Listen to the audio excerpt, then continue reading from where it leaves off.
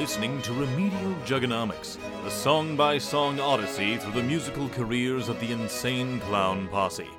Because you've always wanted someone to, and now someone has.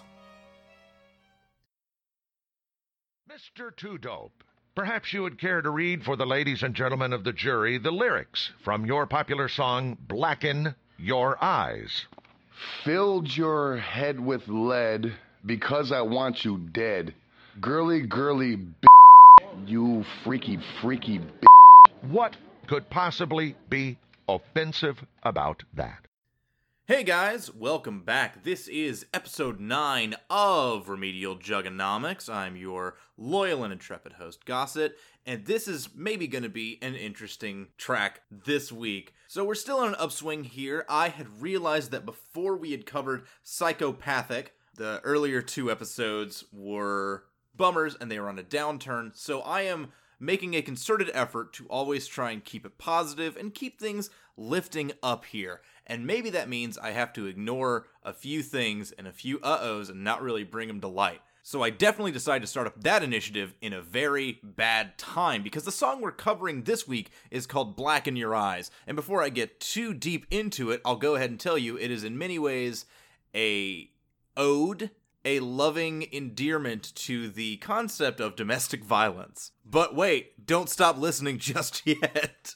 There are some things to talk about, and there are some things to get into. I had a hard time trying to crack this episode, because I didn't know what to do. Do I just spend the whole time talking about how, hey, you shouldn't commit violence against people, especially ones with whom you have a relationship, or anything like that?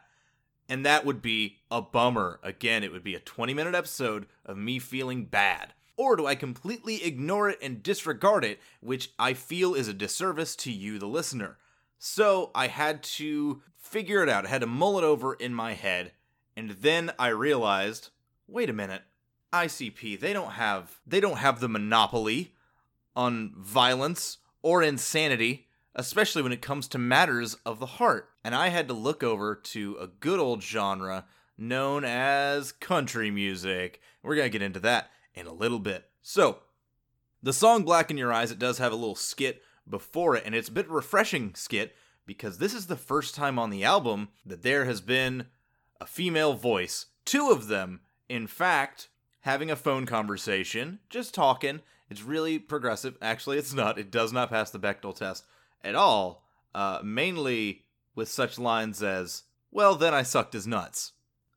That's probably a little bawdy, but I'm not going to cover that one, I guess. It's just a conversation between two girls, one of them talking about how she is cheating on her boyfriend Rodney with Rodney's friend, Tommy. This is very important because it sets up the righteous indignation of the rest of the song. Also, I'm not 100% sure, because for some reason, liner notes and lyric websites are very hard at finding this, but it would seem that this song is mainly Shaggy Two Dope.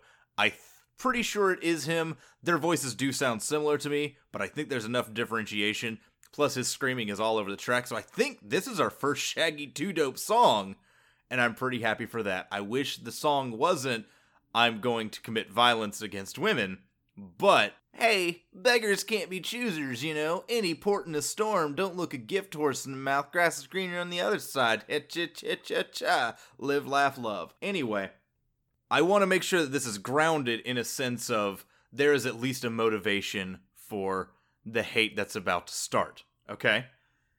Most of this song rhymes things with a word that rhymes with witch, or ditch, or Stitch, like Lilo and Stitch. So I don't necessarily want to quote those, but there are a few that kind of come out and about. First thing that really comes to my mind is, I knowing what you think your poo don't stink. Take you out to dine and wine and dine. I tell you look fine, then we know each other biblically, till I break your spine. So Two Dope is taking the time to air his grievances. I put work into this relationship. I've wined and dined. I'm trying to make you feel like a princess, by gum, and I am taking care of your needs. I'm sorry, I can't get through that with a straight face because I'm really just putting a lot of stuff on there. Continuing on. We loving on the floor. We loving in the bed. Then I'll shoot you in your head. You never make me cry. Before that, rude term for a woman, you die. Wicked clown sadistic psycholistic. I do like Nathan Mack and club you in the back. I'm not like other guys. I'm quick to blacken your eyes. So I know I have a smile on my face and a little bit of a chuckle there, and I shouldn't, but the phrase of, I'm not like other guys. That's right. You go around with all your high school quarterbacks and all that. I'm not like other guys. I wear clown paint and drink Faygo. And I'm not afraid to punch you in the face. I'm not like those other boys. Sorry, so there's a little bit more to it than that, but in general, the lyrics are just, I will commit more violence and all that. However, there are a few things that show up that really muddle things. It's not a chorus, and it only comes up twice, but a voice is being pulled here, which makes me think it's maybe supposed to be a woman or something, because it's not the same voice as either Shaggy 2 Dope or Violent J, and it could be one of them doing a pitched up voice. But those two little couplets are, Tommy son, take off your coat, I'll make you feel at home. Then take out my billy club and go upside your dome. Tommy son, take off your coat, I'll make you feel at home. Take this razor to your throat, I'm from the ghetto zone. Except that's not the voice that they pull. They don't do this billowy, baritone, boisterous voice. No, it's more of a, Tommy son, take off your coat, I'll make you feel at home. Take this razor to your throat, I'm from the ghetto zone. I could have just put in a clip. So am I wrong in thinking that's them trying to affect, like, a girly voice? I don't know, but if that's the case, it muddles it a little bit so that the girlfriend is a willing participant in ending the life of Tommy with whom she cheated on. So maybe they're all on the same page? Aside from Tommy, of course, he is but a victim of this weird power dynamic. Perhaps this is the game they play. A game of control, of dominance and submission. Or maybe not. I don't know enough about that particular subculture to make a stance on it. It's probably absolutely not correct, and that is a very false thing that I'm saying right there. But if you know more about it, please hit me up and let me know. Anyway, other than that, there are a few other things that stuck out to me. At the beginning of the last verse, Shaggy 2 Dope is doing a thing of saying, I think I heard a hoe, a helpless drunken hoe. Someone tell me so. Do I hear a hoe? And then there is a little answer back sound after every line, which is, I'm guessing, supposed to be a woman again? I don't know. Just going, bleh, bleh. Just play one right here. Bleh, bleh. I like it. I like that sound. It's very weird to me. And this is also where the song starts to break down, and things just start getting layered on top of each other, and it kind of becomes a bit of a muddled mess. Speaking of just the actual sounds of the song, it's okay. The song is paced fairly quick, so it doesn't feel like a slog, which ICP has some problems with that in the past. They will have a few songs that feel like forever. This one moves relatively quickly. It does get hung up a few times with the chorus of essentially just saying freaky, freaky ho a lot, like relentlessly. But earlier I had mentioned that the only way I could kind of feel better about this was by finding other incidents of some insanity involving love and breakups and whatnot in other media. And luckily I was able to do that. Luckily, this secret juggalo, I call them, for they don't even know that they are down with the clown at this point, would be one Carrie Underwood. I was going through some songs. I was like, well, what about Tay Tay? What about T Swift? What about good old Taylor Swift? She usually has songs about that. I looked at Blank Space, and there's really not much to it. The music video, yes, but the actual song itself, not as much. It's more about, like, you know, emotional duress.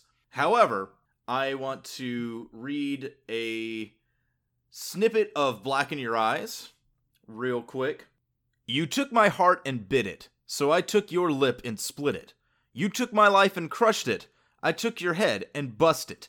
I take your leg and break it, I take your life and take it. Compared to the chorus from the song Before He Cheats, I dug my key into the side of his pretty little souped-up four-wheel drive, carved my name into his leather seats. I took a Louisville Slugger to both headlights, slashed a hole in all four tires. Maybe next time he'll think before he cheats. Now, in terms of scale, the scales are a little bit different. Carrie Underwood is more in the thing of, I will commit a lot of property damage to show that I have been wronged, whereas Insane Clown Posse will commit physical assault. I should laugh at that. Oh, how this podcast hath metamorphosed me. I war with good counsel, neglect my studies, my heart sick with thought, musings made weak with wit. Or something like that. I completely mixed up that line from Two Gentlemen of Verona. But yeah, the scales are a little bit different. However, it could be interpreted that justification is a little bit more up in the air. At the beginning of Black in Your Eyes, it is at least established that Raymond is being cheated on. His girlfriend is cheating on him with another man. So that is established. However, in Before He Cheats, while it is a pretty good bet that it is true that her man is skipping out on her with some other woman, it's not exactly clear. There's a lot of probablys in this song. There are a lot of probablys in Carrie Underwood's Before He Cheats. So it's up in the air. Okay? Maybe Carrie Underwood's character that she is singing the perspective of, maybe she's wrong. Maybe she's misinterpreting things. You know?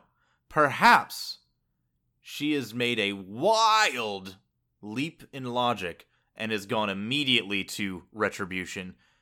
Perhaps, gentle listener, Carrie Underwood is more insane than the Insane Clown Posse in her retribution.